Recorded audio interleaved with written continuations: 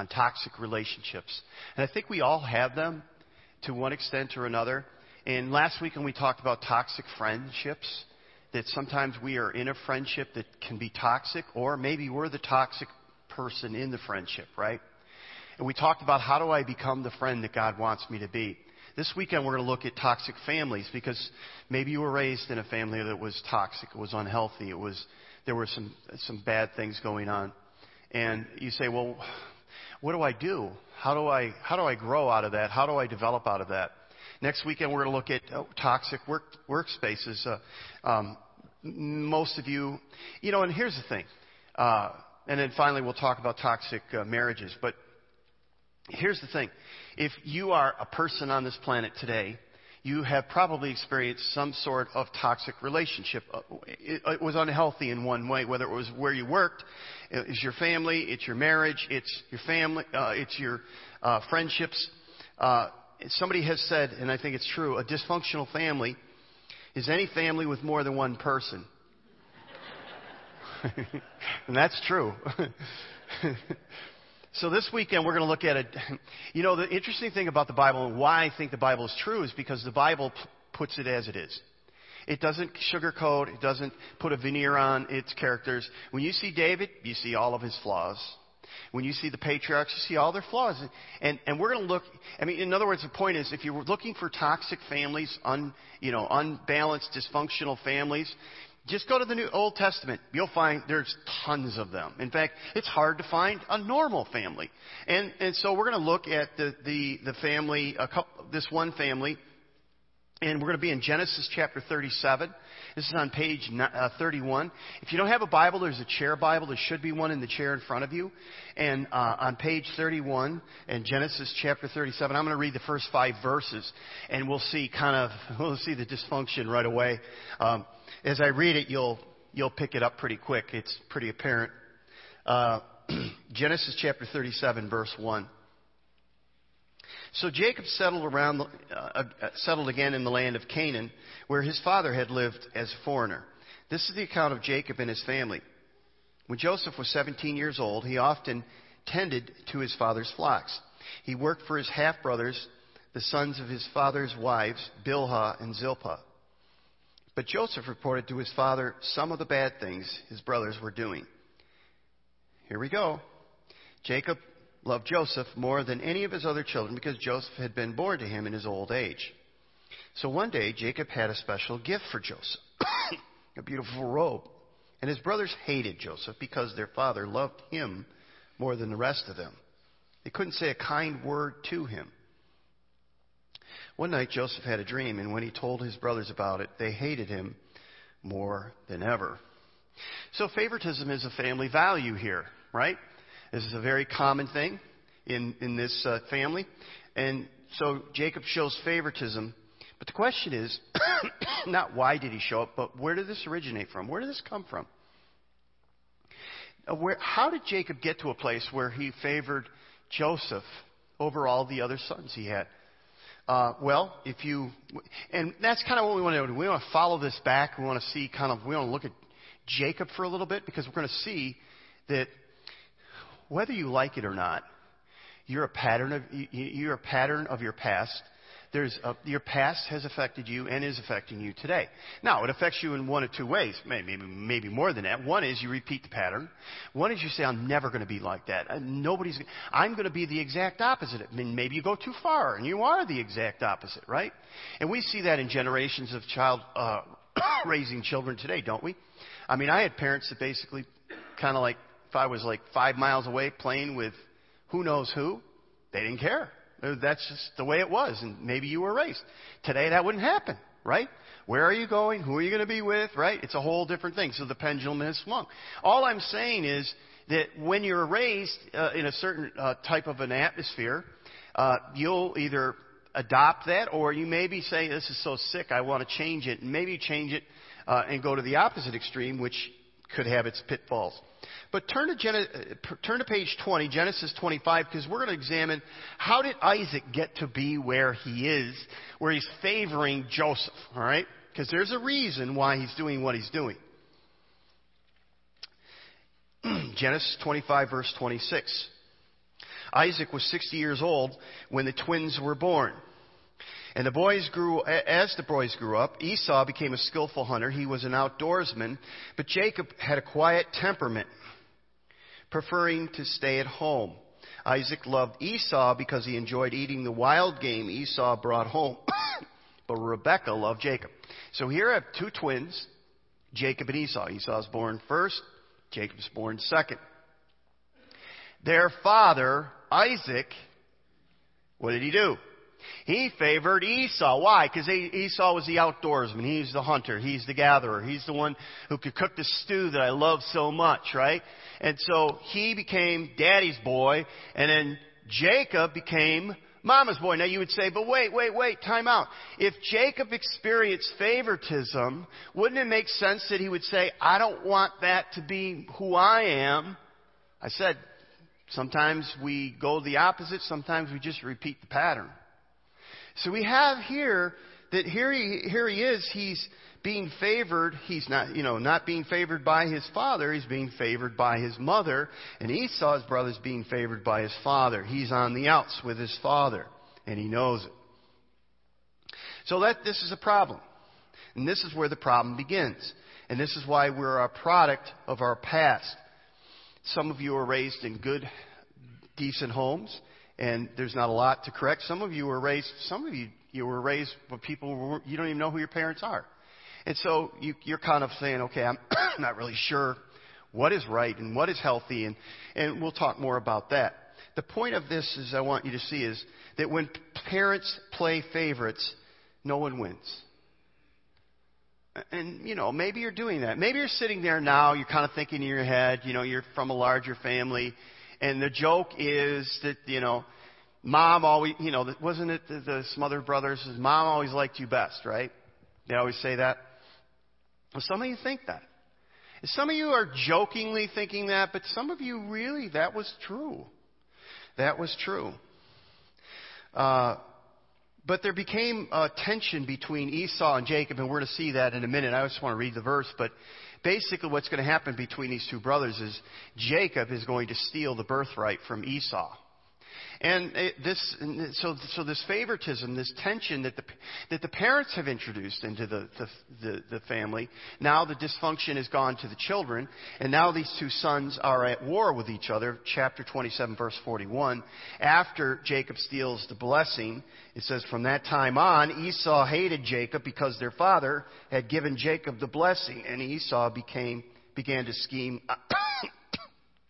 about taking care of Jacob, his brother, right? We'll see more of that in a moment. But in Genesis 27, we see kind of how this happened. Because there's another component to all of this. And really, it's the second truth of where dysfunction comes from.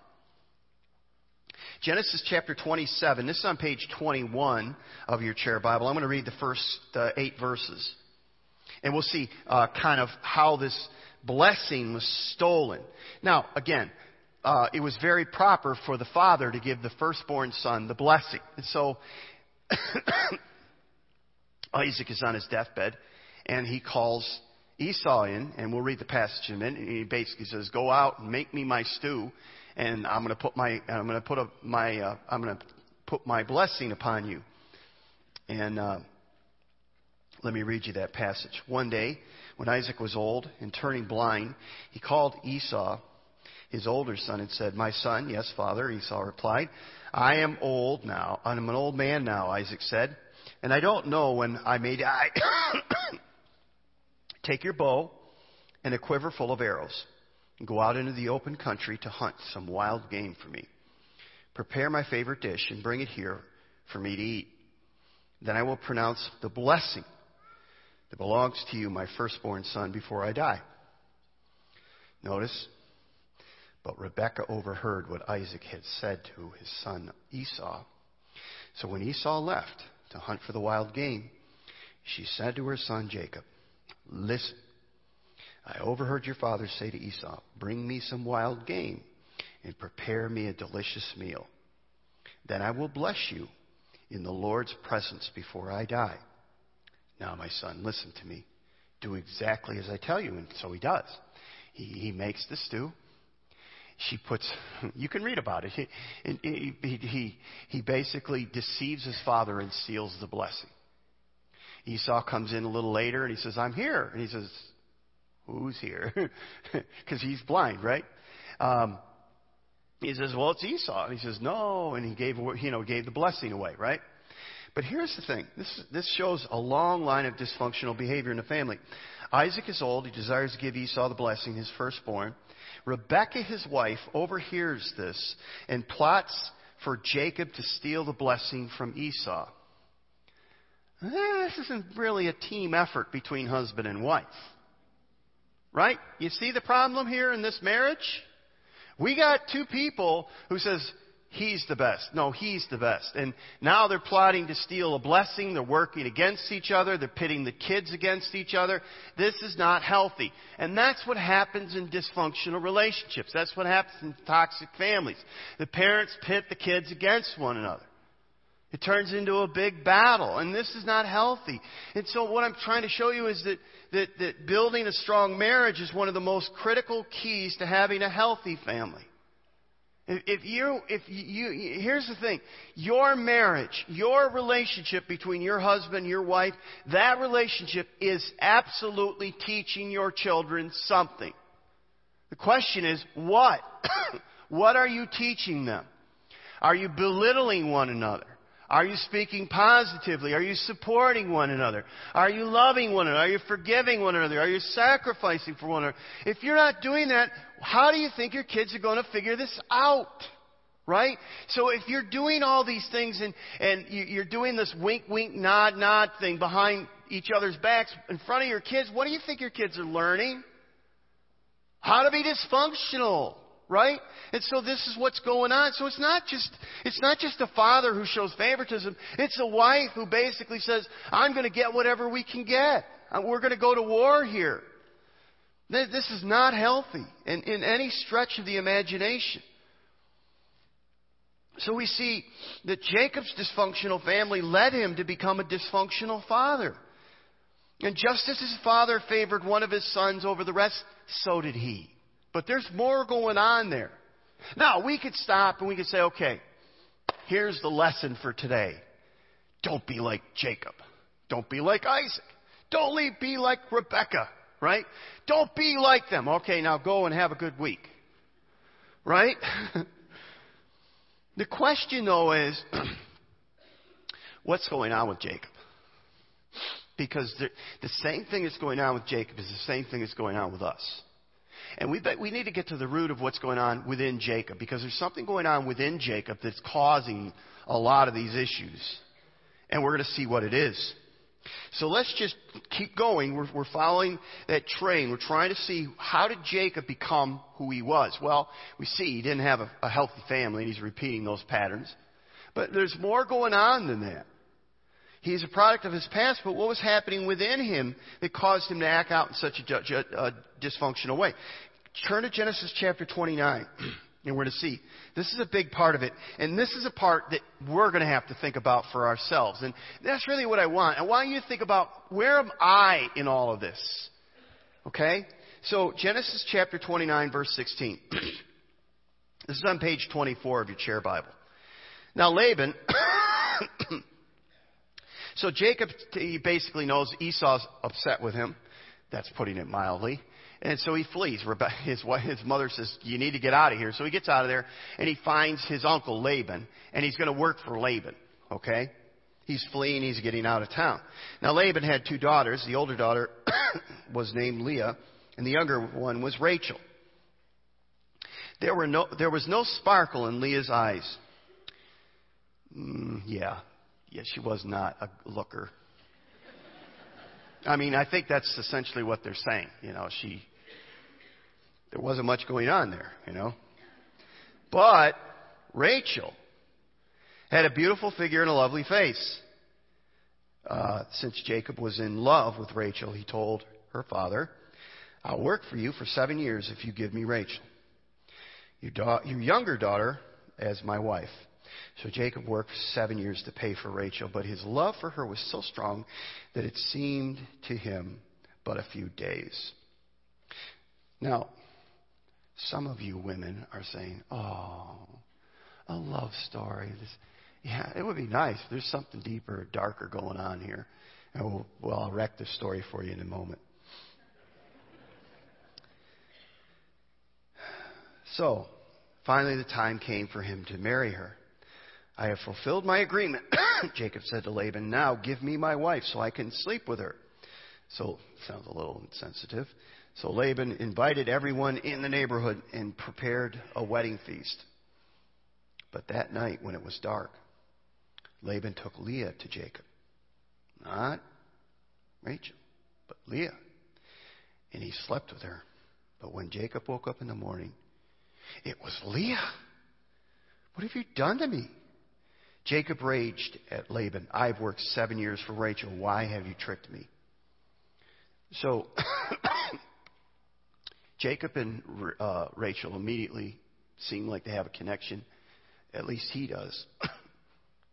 But it's more than that. He had to have her.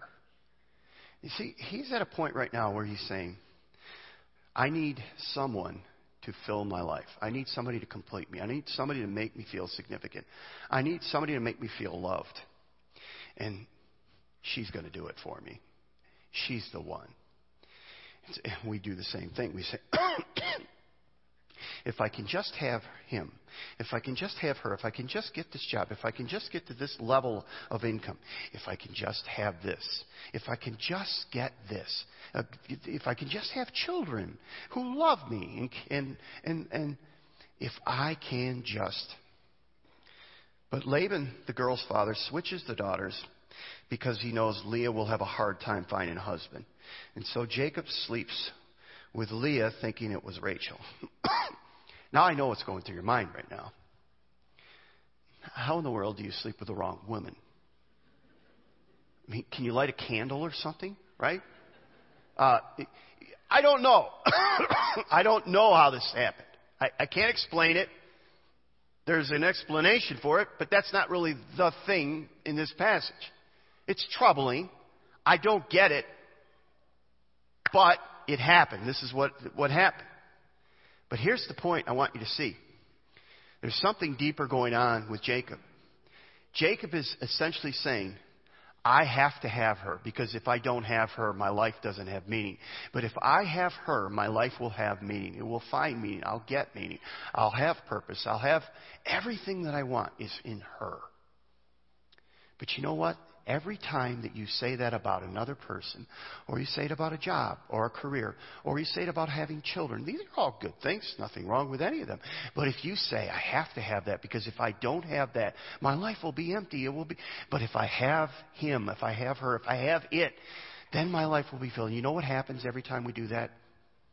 We wake up and we see it's Leah.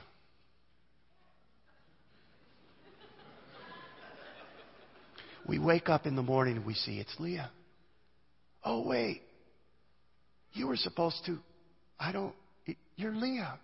To get the job, the dream job, and you're in the dream job and it's Leah. You have these kids, these beautiful kids, and they grow up and you go, Leah. Right? That's the point. That's the point. Basically, all your eggs are there, and you say, if I have this, it'll be my life. This will complete me. And you wake up in the morning, and it's Leah. I remember when I was a kid at Christmas time, and I thought, if I just got this toy, if I just got this thing, that would be it, man. And I'd wake up at about 2 o'clock Christmas morning. My mom and dad would say, go back to sleep. And don't wake up until 6 o'clock or we're going to give you, a belt or something like that. They threaten. And so you get up and it's like 5:59. You run downstairs and you see the package. You open it up. There it is. There it is. And you play with the toy and whatever it is. And about 7 o'clock, it's Leah. Some of you go shopping. You say, if I just get this. And you get it, and you go, that's Leah. Right?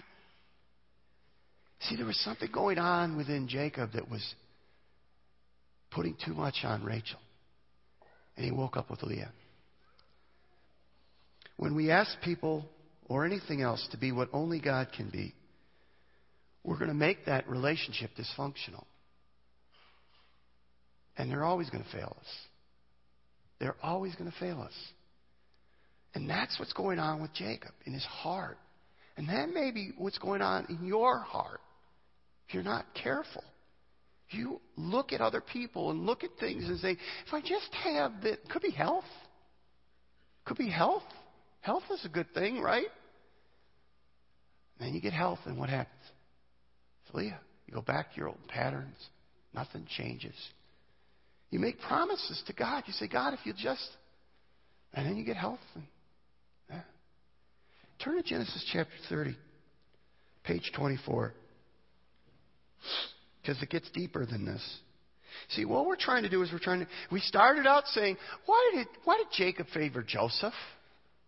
Well, we said, well, he's got this pattern where his father was showing favoritism and he learned it from his parents. But not only that, he's got this deep need within himself and that's kind of going on. But then there's a third thing. Notice when Rachel saw that she wasn't having any children for Jacob, she became jealous of her sister. She pleaded with Jacob, give me children or I'll die. It may be that Rachel's having her own, I have to have children, and sons and for women in that day were huge. Having children, having sons especially, was absolutely huge for them. And Jacob became furious with Rachel. Am I God, he asked? He's the one who has kept you from having children. So in chapter 29, you can read about it. We don't have time to go there. But Leah's popping children like popcorn. I mean, it's like she's got 4 children before you know what happened. I mean, she's just kind of in a continual state of pregnancy, you know. I mean, she's just having children one after another. So she has 4 sons, like boom, boom, boom, boom, right? And Rachel, poor Rachel, she's barren. And so in that day, what they would do is, Rachel had a woman who was helping her, and Leah had the same. And so Rachel finally gets frustrated. She says, sleep with my handmaiden. So Jacob does, and the handmaiden has a child. And then, so Leah starts not having children. So she says to Jacob, well, you sleep with my handmaiden. So he does. And so they have a child. So here's the point. There's 12 sons, right? That come. Jacob has 12 sons. But they're from 4 women. There's some polygamy, kind of things going on. In a sense, he's not essentially married. Well, he is married to 2. But the point is, there's a polygamy going on. Now, I just want to say something about polygamy because I think it's important.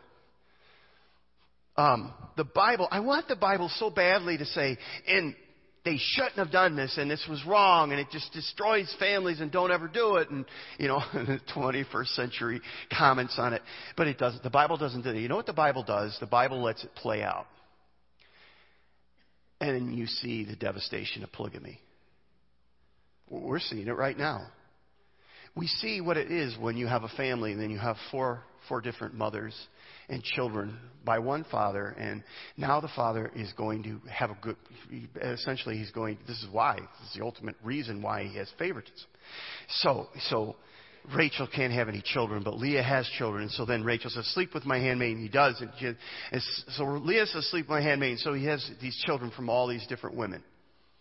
And this family does not get along well. And the Bible basically doesn't directly condemn polygamy. It does have references to it, but essentially what it does is it says, just see the effects of polygamy, and you'll see the devastation. It's a horrible choice. So Rachel's unable to give Jacob what he desperately wants now because he's married Rachel, and he's realized it's Leah. So now he thinks, I know what I need.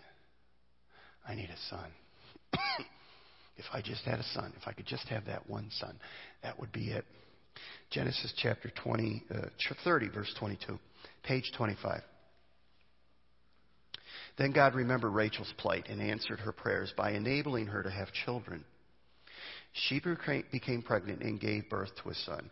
God has removed my disgrace, she said, and she named him Joseph. Now we're starting to see why Jacob favored Joseph. Who's Joseph? The favorite son of his favorite wife. I'm not saying it's right, I'm just saying this is why. So you see what's going on here. He, in his old age, his wife is finally able to have a child, and he has his first son with her, and his name is Joseph. This was his first son with his favorite wife. So you see the dysfunction. So Jacob overloves Joseph and does nothing to help Joseph in his development. And we don't have time to look at it. We could go, Joseph is becoming a little brat. He really is. The phrase that he used when he brings back a bad report, I don't have time to go into that, but let's just say that Joseph is getting a pretty big head. Joseph is getting he's getting an attitude. Think about this. God is revealing him dreams to Joseph. And Joseph is going out and telling his brothers, oh, I want you to know you're all going to bow down to me. And he goes even so far to say that to his father. Finally, the only thing that will shut the kid up is finally his father says, stop it. So is it any wonder that when Joseph goes out to check on his brothers, when they're out in a far-off place tending to the sheep, they say, let's get rid of the runt. I mean, and this is coming because Joseph is being raised in a dysfunctional family. All of them are being raised in a dysfunctional family. They don't know what a healthy family is. They wouldn't know what it was if it knocked on their front door or opened the tent. Jacob was dysfunctional because he was raised in a dysfunctional family. He was dysfunctional because he tried to fill his need for God with a wife, with a son, and they both failed. Now, I'm pretty sure that Jacob didn't see his dysfunctional behavior. He was blind to it, and so are we. That's why we need the tools that God gives us. So I want to spend the rest of the time, and I only have about 5 minutes, to talk about what are the tools that God gives us to help us. Because chances are that we're in some sort of a dysfunctional relationship. And we're talking about families now, and maybe your family's not so dysfunctional. Maybe it's healthy, and that's great. But that doesn't say that it can't become dysfunctional. So what are the tools that God gives us? Number one, He gives us His Word and His Spirit working with us. God has given us His Word and His Spirit to guide us and direct us. God has given us an outer and an inner witness. In John 16, it says this, when the Spirit of truth comes, He will guide you into all truth, so that we have the Holy Spirit who will guide us into the truth.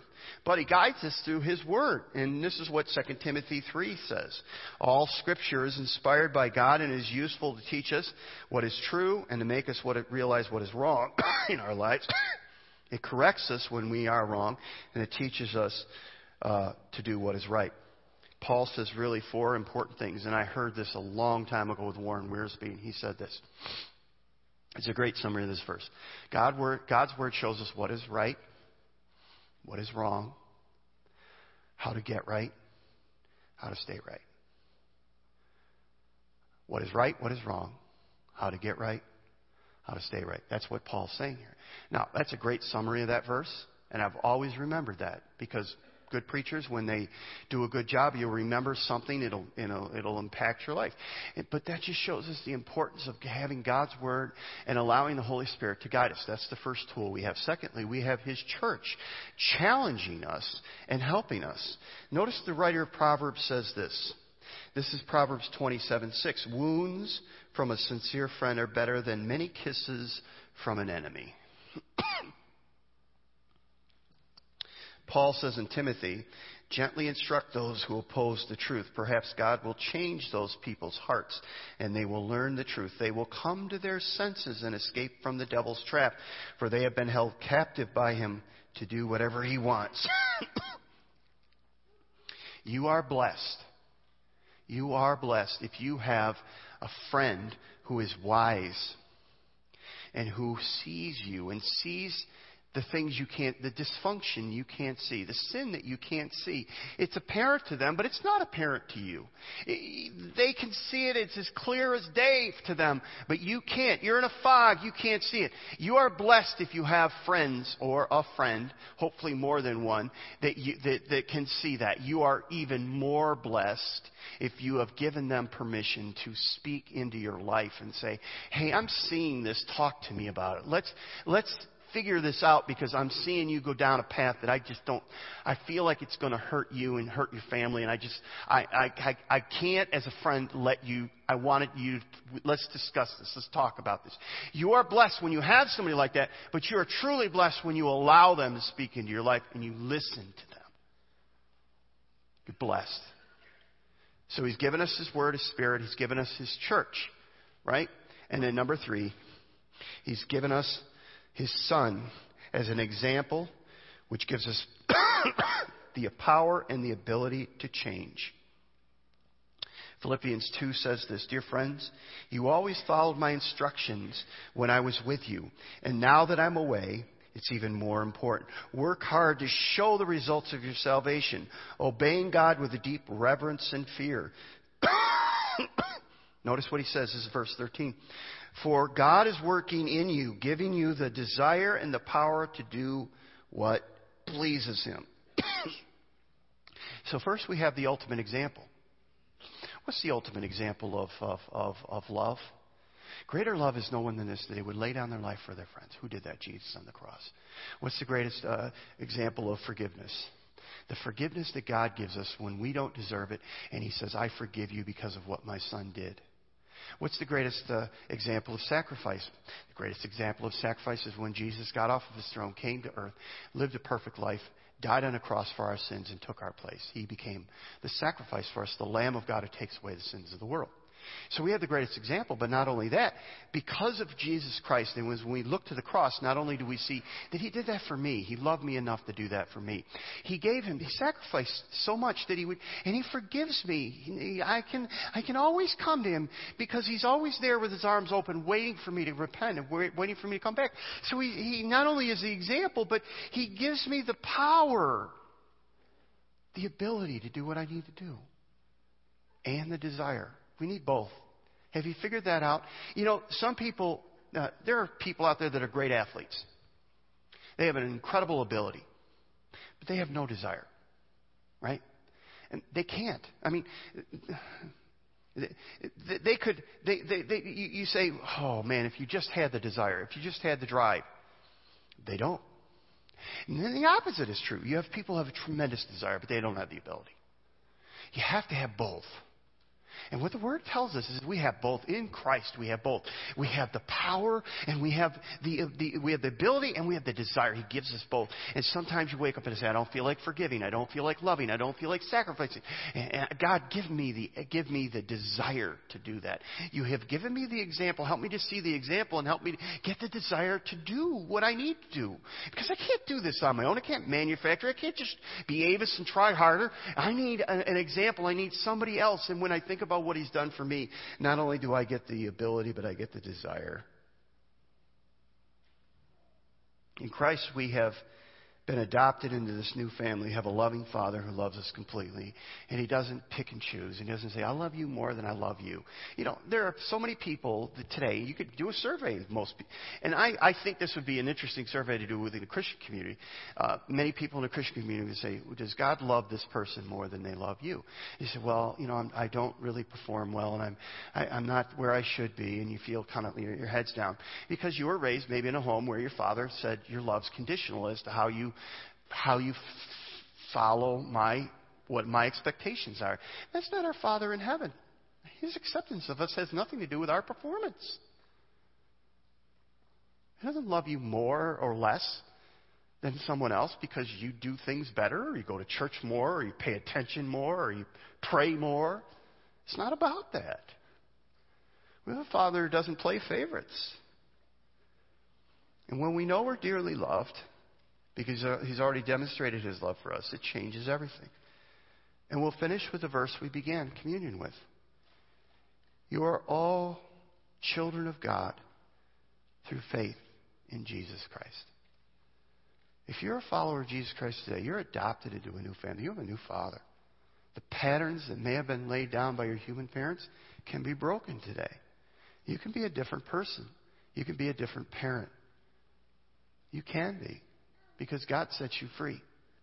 And I have friends, many friends, who were raised in horrible situations, and they have totally redemptive marriages and relationships because God has broken the pattern in their lives, and because they are different people, because they look to the cross and they see Christ, and they know they're loved, and they don't have to go out and look for Rachel, wake up in the morning and see that it's Leah, because they have God. And He says, I love you, and I'll never change. I sacrificed everything for you, and I'd do it again in a minute if I needed to. And that will never change. And knowing that, we hold our heads up, and we know we are loved. And we've been adopted into a family that will never end and never fail. That's the hope that we have. So no matter where you are in your relationship, what kind of family you were raised in, what kind of family you're in right now, it can change. And it changes with you seeing who you are in the family of God. Would you stand with me? Let's pray. So, Father, we've gone on a journey today, and we've looked at one man, but we really, hopefully, we've looked within, and we've seen kind of what's going on in us, and what's dysfunctional in us, what's toxic in us. Help us not to repeat the patterns, the past in our lives. Help us to break the patterns. And we know through the gospel, through the power of the gospel, we can break those chains. Help us to be the parents that you want us to be. Help us to be the people you want us to be. Help us, Father, to give up those vain pursuits, because in the morning, it's Leah. Thank you that you are always there for us, and you will never fail us. And we give you thanks in Jesus' name. Amen.